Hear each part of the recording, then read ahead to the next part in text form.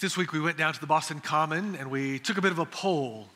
Just stood there for a while and asked people that passed by, why do you think Jesus came into the world? We'd receive a variety of answers. I think a good number would say, well, he came into the world to give us some moral teachings. Or some say, well, he came into the world that he might be a really tremendous example for an upright, moral life. Some would say, well, he came to primarily start a new religious movement. And many would say, I don't think it matters, or how does it matter? And I wonder how you would answer the question if you were asked that. Why did Jesus come? And how would you answer the second question that they raise?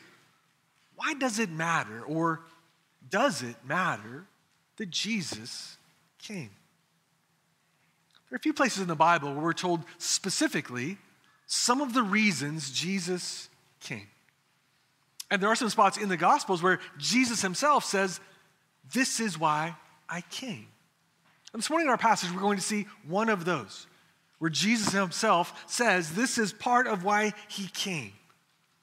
And we'll see that and why it matters. Why it matters for us and why it matters for all. So if you have a Bible, turn with me to the Gospel of Matthew, to Matthew chapter 20. Today we're in Matthew 20, starting in verse 17. In the Bibles we provided near you, you can find it on page 825. Page 825. I encourage you to open up a copy of the Bible, open up a Bible app, just so you can see the passage in front of you, so you can see exactly where I'm drawing these thoughts from. If you're newer to the Bible, when you open up the larger numbers or the chapter numbers, so we're in chapter 20, the smaller numbers, the verse numbers, we'll start in verse 17. We'll work our way through the end of the chapter. And if you don't own a copy of the Bible, we'd love to give you one today as a gift. At the back of the room, there's a table, a sign there that says free Bibles. Please stop by there following the service, grab one of those Bibles and take it with you as our gift to you today. So Matthew 20, beginning in verse 17, as we continue our series in Matthew. And as Jesus was going up to Jerusalem, he took the 12 disciples aside, and on the way he said to them, see, we are going up to Jerusalem. The Son of Man will be delivered over to the chief priests and scribes, and they will condemn him to death and deliver him over to the Gentiles to be mocked and flogged and crucified. And he'll be raised on the third day. Then the mother of the sons of Zebedee came up to him with her sons. Kneeling before him, she asked him for something. And he said to her, what do you want? She said to him, say that these two sons of mine are to sit, one at your right hand, one at your left, in your kingdom. Jesus answered, you do not know what you're asking. Are you able to drink the cup that I am to drink? They said to him, we are able. He said to them, you will drink my cup, but to sit at my right hand and at my left hand is not mine to grant, but it is for those for whom it has been prepared by my Father. And when the 10 heard it, they were indignant at the two brothers. But Jesus called them to him and said, you know that the rulers of the Gentiles lord it over them, and their great ones exercise authority over them. It shall not be so among you. But whoever would be great among you must be your servant. Whoever would be first among you must be your slave. Even as the Son of Man came not to be served, but to serve, and to give his life as a ransom for many. As they went out of Jericho, a great crowd followed him.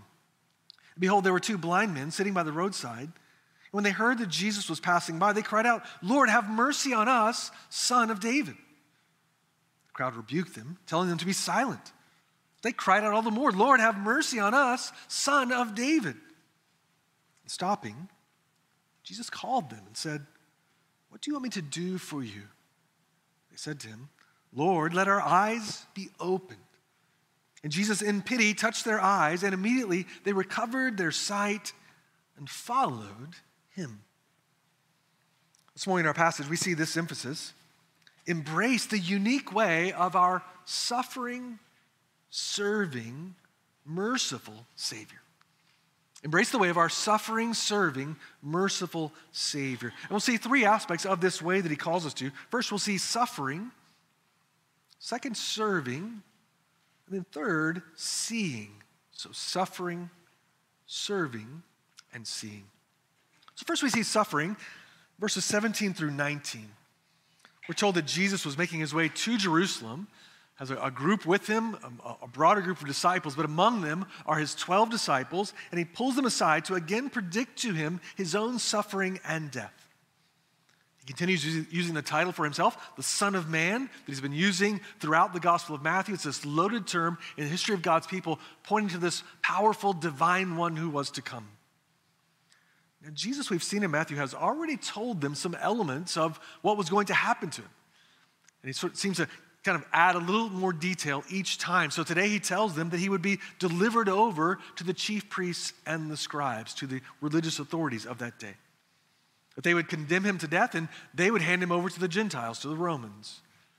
He'd be mocked, flogged, crucified, and on the third day, he would rise. So friends, we see again that Jesus knew what his mission was. He knew what was coming in his life, this coming cross and death and resurrection. So I want to be very clear, Jesus knew this. So ultimately, when he is taken and killed, it's not that kind of the events of life got away from him. It's not that he was overtaken by a conspiracy of religious authorities. But this was the very reason why Jesus had come. And it begins in verse 18 by saying, see, or your translation might say, behold. He wanted his disciples to see, to understand, that they might understand what was coming. And even if they didn't understand before the cross, that they might, after the cross and resurrection, be able to look back and hear his words and now understand what he had been preparing them for. For they were coming into this time of great challenge. It would be a very confusing time for them as well. Disciples consistently did not understand what Jesus was saying.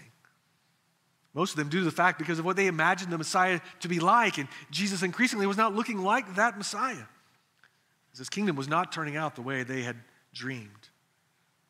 But in time, after the cross and resurrection, looking back, they would be able to see more clearly how Jesus had predicted that and had fulfilled it.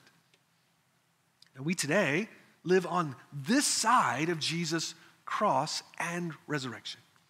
And we now have all the scriptures, what they did not have at the time.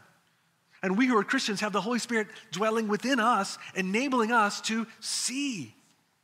So friends, we can see the picture of who Jesus is and what he came to do more clearly than ever.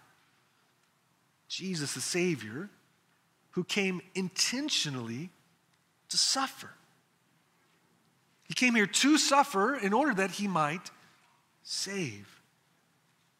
And friend, if you're not a Christian, we're so glad you would spend part of your Sunday with us here. And we hope that you'll see that Jesus Christ intentionally came to this earth so that he might suffer. And that through his suffering, he might rescue, deliver, save sinners like you and me.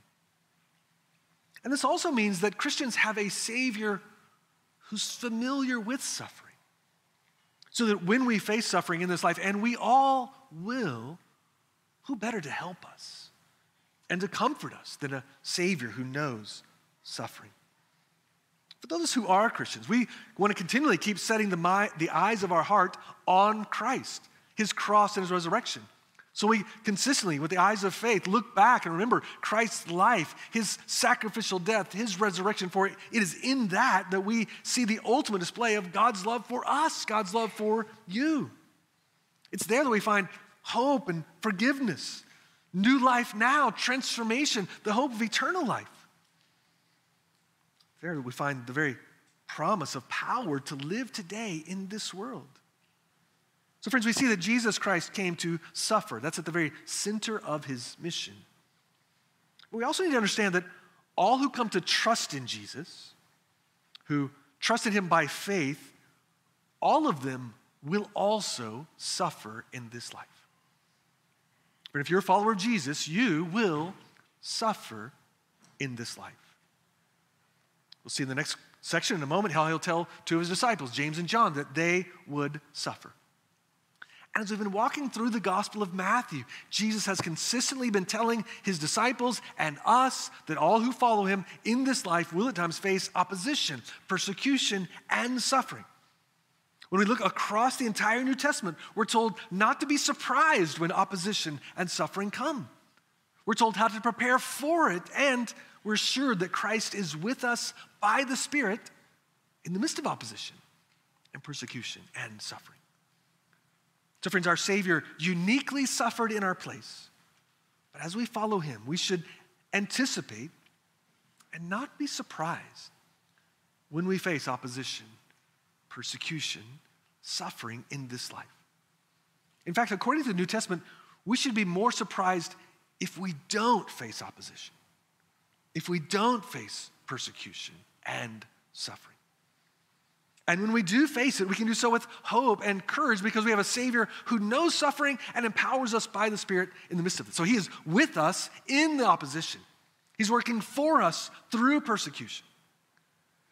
That is certainly true currently compared to many brothers and sisters in Christ across history and around the world. Our suffering in this country today is to a much lesser degree. So we don't want to misstate what we currently experience here. And we don't want to be like many American Christians who call every difficulty opposition for the sake of Christ, who find persecution under every rock.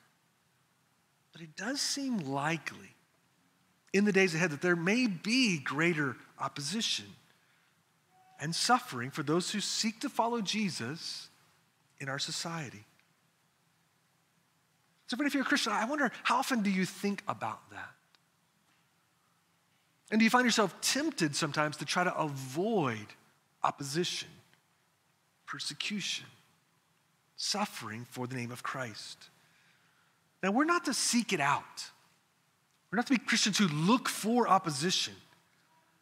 But we'll need to be very careful because most of us have a desire to avoid all opposition, to avoid persecution and suffering. We'll have to be very careful because of that temptation that we wouldn't compromise our faith in the face of it. So I think there's a couple of tempting ways that we might try to avoid opposition. And one of those is to compromise the gospel or to change the very teaching of Jesus when they become controversial. Across church history, we find that in a variety of ways, that when difficulty comes, when a teaching becomes controversial, the church is prone to compromise that. And the challenge is, we in general like to be liked by people. We like to be respected by others. We don't like to be thought of as kind of outside of the mainstream. So when the teachings of Jesus are outside of that, it's a great temptation to compromise so that we don't stick out, so that others don't speak poorly of us, so that we don't face sometimes the great cost of following Jesus. And if we wonder what's the end of compromise, we can really just look at the history of Greater Boston. For centuries ago, Boston was the center of American Christianity. The greatest churches, some of the greatest preachers in the country were here, sending out workers to the globe. But in time, the sort of wind of society turned against faithful Christianity. And sadly, many of the pastors of those churches, they too wanted to be liked and respected. And because the gospel was no longer seen as respectable, a slow, creeping compromise happened. And so many of those churches left the gospel, so that now often there's not even a church left. There are beautiful church buildings in Boston that are now condominiums or something else because the church left the gospel. Eventually the church died. Friends, that's a temptation for us. We're naive not to believe that could be a temptation for us individually, that you could face opposition or difficulty on campus or in your family or in the workplace, and you'd be tempted to compromise or change what you believe the Bible says. But friends, it's also a temptation for this church. We will be tempted to compromise. I like to be liked. I don't want to be thought of as a bigot. It's a strong temptation. It will always be a temptation. So we'll need a church family together to say, how do we stay the course, even in the face of the temptation to compromise?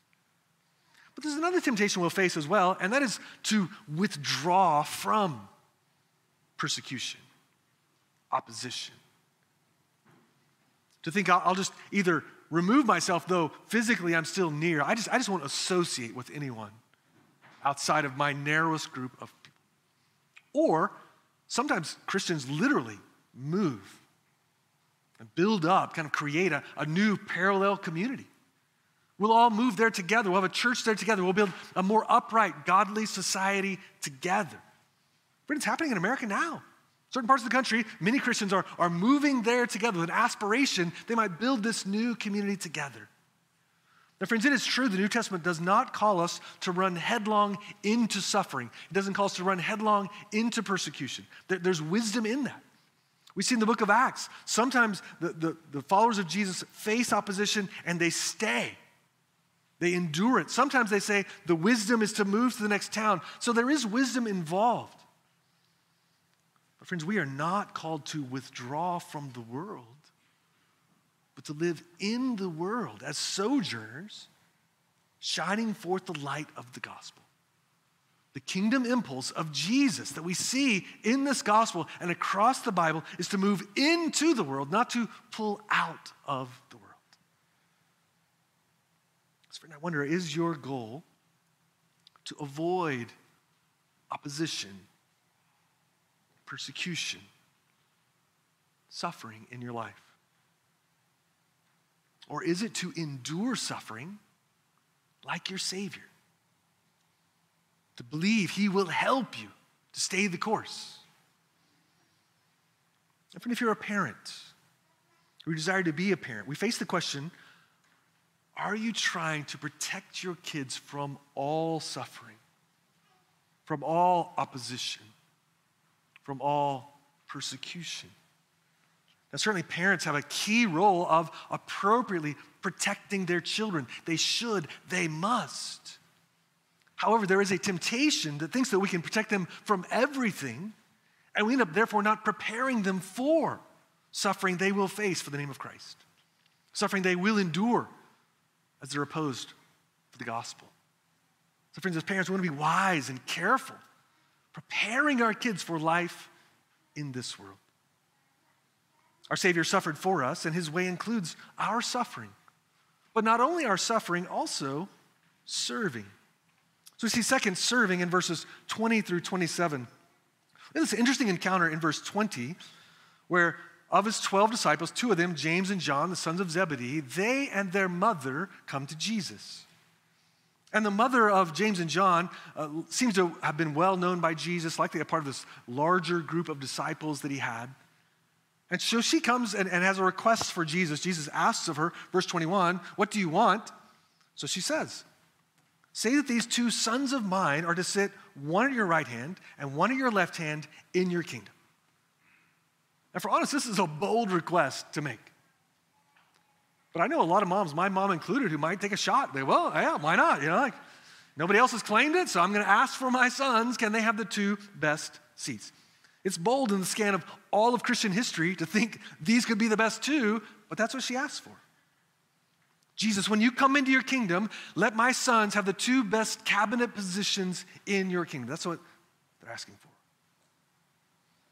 Now, they've come to believe, James and John and their mom, that Jesus is the Messiah. He's the promised one, that His kingdom is breaking in, and they're right about that. But they've not yet grasped, like the other disciples, what His kingdom is really like.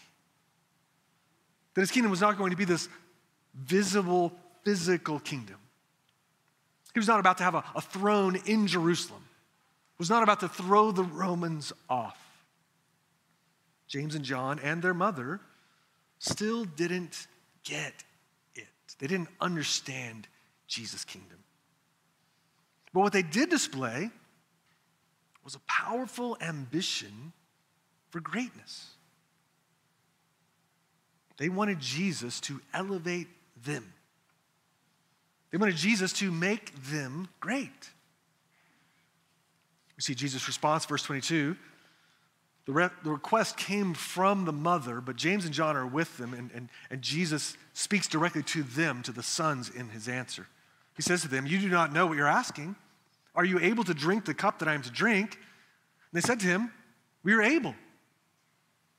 Now, the cup that Jesus is referring to is the very wrath of God. In the Old Testament, this cup was seen as the judgment of God poured out. Jesus understood that in dying on the cross, he, the perfect, sinless Son of God, would bear the wrath of God in the place of those sinners. He was willingly doing that. So he says to James and John, will you drink it? And notice their bold pride. We can do that. It's no problem. We are able. And then Jesus, interestingly, answers. He says at verse 23, you will drink my cup.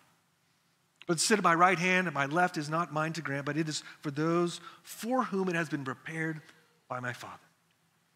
So Jesus explains to them that they too would suffer for the gospel. We see in the book of Acts, Acts chapter 12, that James was the first apostle who would die, who was martyred for it. John would be exiled for following Jesus. James and John were ambitious. They would fit well in Greater Boston. Ambitious for earthly greatness, for their own glory. They were filled with pride. We should notice that pride and longing for greatness is common. It's contagious. Look at verse 24. And when the 10 heard it, referring to the other 10 disciples, they were indignant at the two brothers. Now, why were they indignant at them?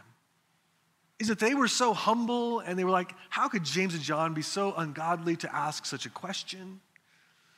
No, we see by Jesus' response and his explanation that they were just as prideful. They were just frustrated. They didn't ask. They're like, how did those guys get in front of us? We should have, if we'd have known you could ask for that, we would have asked for that. So there's this grumbling going back and forth between them. So James and John were ambitious for earthly greatness, but so were the other 10. All 12 filled with pride. So our kids were growing up in a variety of ways. I would coach their little league teams. And so when our son started baseball, I coached his t-ball team. So this is, really little guys. And in general, it was sheer chaos. So kids that want to run everywhere, they're these metal bats, all sorts of bad things can happen from that. There's sticks around. So most of the time you're spent like, no, put the stick down, come back over here. No, don't go sit by your parents, come back over here. No, run it, don't. And so it's this sort of chaos. But then occasionally we'd say, okay, guys, I want you to go right over here and line up. And you know what happened? They would just sprint. And as they would run over there, wherever I said, here's the front, that's where they wanted to be. And they would always jockey for position, pushing the other out of the way because you wanted to be the very first one, even though I had not told them what the line is for. I mean, the line could have been to run laps, but they didn't care. They just wanted to be at the front. Whatever it took, push your way to be at the front of the line. Those prideful kids. It's a good thing we're not like that. We never try to push our way to the front of the line, do we? Try to run ahead of others. Isn't that the default position that above all else, we want to be at the front of the line? We're worried someone else might get ahead of us. So what does Jesus have to say about all of this? We see that Jesus redefines true greatness. He teaches the disciples and us what true greatness looks like. So he speaks of the common understanding in the world of that day, which is really the common understanding in our society as well. Verse 25, Jesus says, the rulers of the Gentiles lord it over them, and their great ones exercise authority over them. So Jesus says, this is the normal path of greatness. The one with authority uses that authority over others.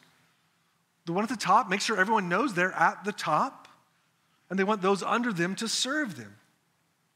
And the assumption is, well, that's the way it's supposed to be, right? That's why you climb the ladder, so you can make people further down the ladder do what you don't want to do. So if you're the boss, you're the leader, you're the captain, those under you are supposed to serve you. That's what society says. But Jesus says that may be normal. That may be the common view of greatness, but notice he says, verse 26, it shall not be so among you. So there's this contrast. This is what the world is like. This is what our society is like, but Jesus says, it shall not, it must not be so among my disciples. In the kingdom of Jesus, that's not the way. And so Jesus continues, but whoever would be great among you must be your servant. Whoever would be first among you must be your slave. So Jesus says, you must not be like the world around you. You must pursue greatness, but in a completely different way. And here we see that Jesus' view of greatness is upside down from the view held out by our society and the world. It's interesting to notice, though, that Jesus doesn't say, don't pursue greatness. We might expect him to say that, but that's not what he says. He doesn't say it's wrong to be ambitious even for greatness. In fact, he urges us to pursue greatness, but it must be a different kind of greatness. And what's the pattern of true greatness? In order to be great, one must take the role of the servant. In order to be first, one must be the slave of all. Now, in the world of that day, this statement would have been shocking. No one who wasn't a servant aspired to be a servant. No one wanted to be a slave. So to be suggested that that's the way up is down. And friend, if we really hear what Jesus is saying, it should be shocking to us as well. None of us desire to be a servant, to be like a slave, and yet that's what Jesus is saying to us. So it's not only don't be like the world, instead Jesus holds out a completely different vision for greatness. And this higher vision of greatness is lived out through the lower posture of service. And the fact is, this is a high calling. To resist the natural impulse to climb the ladder, instead to lower ourselves to serve others. And if all Jesus did was teach us this, we would all fail miserably. It would be a crushing burden we couldn't bear. So fortunately, not only did Jesus teach us this, but he did more. For Jesus taught us, and he's the example, and he's the very means of our true sacrificial service. So he came not only to teach us the way, but he came to be the ultimate example and to make it possible. Look at verse 28. Jesus says, even as the Son of Man came not to be served, but to serve and to give his life as a ransom for many. So here Jesus is saying, this is one of the reasons that I've come. This is the very center of my mission. This is why I've come, that I might not be served, but serve. That I might give my life as a ransom for many. So Jesus is saying, I'm teaching you a different way, and I'm showing you that different way. For Jesus Christ, the King, he's worthy of our worship and service. But Jesus did not come here that we might serve him. He broke into the world that he might serve us. So we must see and feel this glorious weight of the beauty of this. Jesus Christ came not to be served, but to serve. And who did Jesus come to serve? Rebels. Sinners through and through. People like us who despise Jesus. That's who he came to serve. People who are opposed to him in every way, even the very people who persecuted him, the people who pushed suffering upon him, the people who put him to death. He came to die for people like that. And how did Jesus serve? The pinnacle of his service, we see in the text, he gave his life as a ransom for many. So Jesus served sinful rebels like us by giving his life on a cross for us. But you want to notice that Jesus gave it. No one took his life from him. He gave his life. He came to willingly give his life. And he also did it as a substitute. Jesus says, for the many, in place of. In the place of, as a substitute for the many. He gave his life as a ransom for many. The idea of ransom here is connected with the concept of redemption. Redemption is release upon payment of a price, and the price paid is the ransom. So Jesus paid on the cross through his death the ransom, the payment to redeem sinners like us, that we might be set free from being trapped in our sin. So through Jesus' willing, purposeful, substitutionary death, sinners can experience new life, be reconciled to God, and be forgiven. So friend, you see, Jesus taught true greatness. He demonstrated the perfect picture of greatness, and because of his sacrifice, we can now be empowered by him in our own pursuit of God-glorifying greatness. So we first see the sacrifice of Jesus. We place our faith in him. We trust in him. We experience the freedom that comes because he paid the ransom. And then he empowers us to pursue the low road of service, to embrace the path of humility. So we truly can pursue and grow and make progress in becoming more and more humble. It's really possible now to serve others without worrying about what we might lose if we serve them. Because Jesus has served us perfectly and completely. We can choose to run to the back of the line instead of the front because our identity is in Jesus. Friends, our humble service, importantly, flows from his service. Because he first served us, we now serve others. From that service, we serve. So I wonder in your own life, you think about where you live. In your dorm, in your apartment, with your housemates, with your family, what would it look like for you to have the mindset of a servant there? Not always thinking about what others should do, what they should do for you, but how you might serve. What would it look like on campus or in your workplace to take the low path of serving? And in particular, serving those who are lower than you in some way. Serving for them. So it might actually be in their role, but you can choose to do it, to serve. I wonder, do you honestly sometimes consider yourself to be above serving others? Like where I am in the station of life, like, no, they should do this. I've paid my dues. She should do this. He should do that. Or is it possible, if we're honest, that just serving never even crosses your mind? It's not that you're choosing not to serve. It's like it never even enters your mind.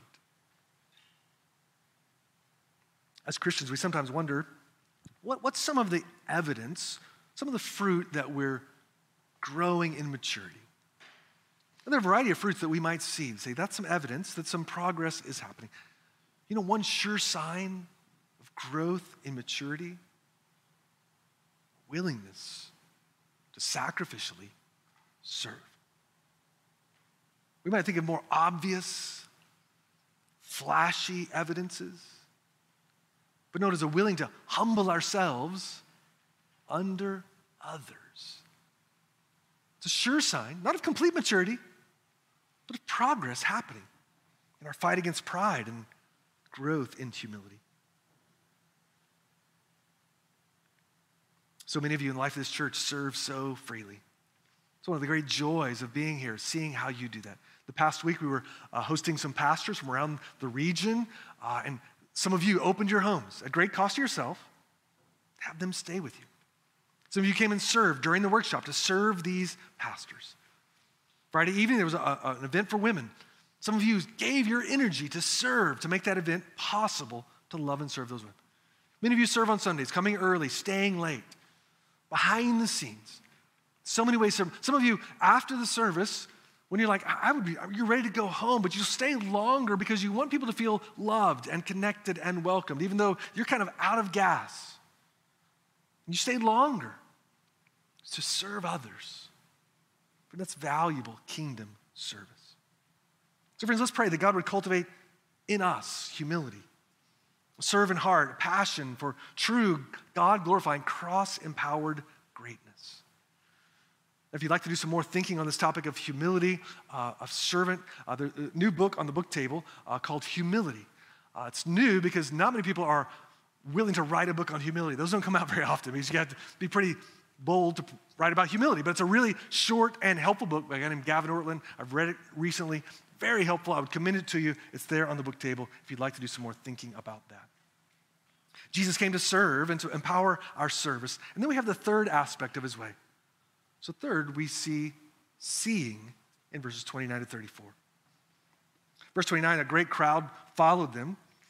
There are two blind men sitting by the roadside. We see in verse 30, the two men heard that Jesus was passing by, so they start yelling out, "Lord, have mercy on us, Son of David." So they see this as an opportunity. Jesus is coming by. Now notice that these men called Jesus the Son of David. This is a weighty title, which implies that these men understood more about who Jesus was. They're attributing him to be the Messiah by calling him the Son of David. These men who are physically blind make this confession, who they believe Jesus to be.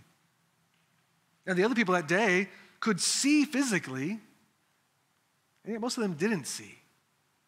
They didn't see who Jesus truly was.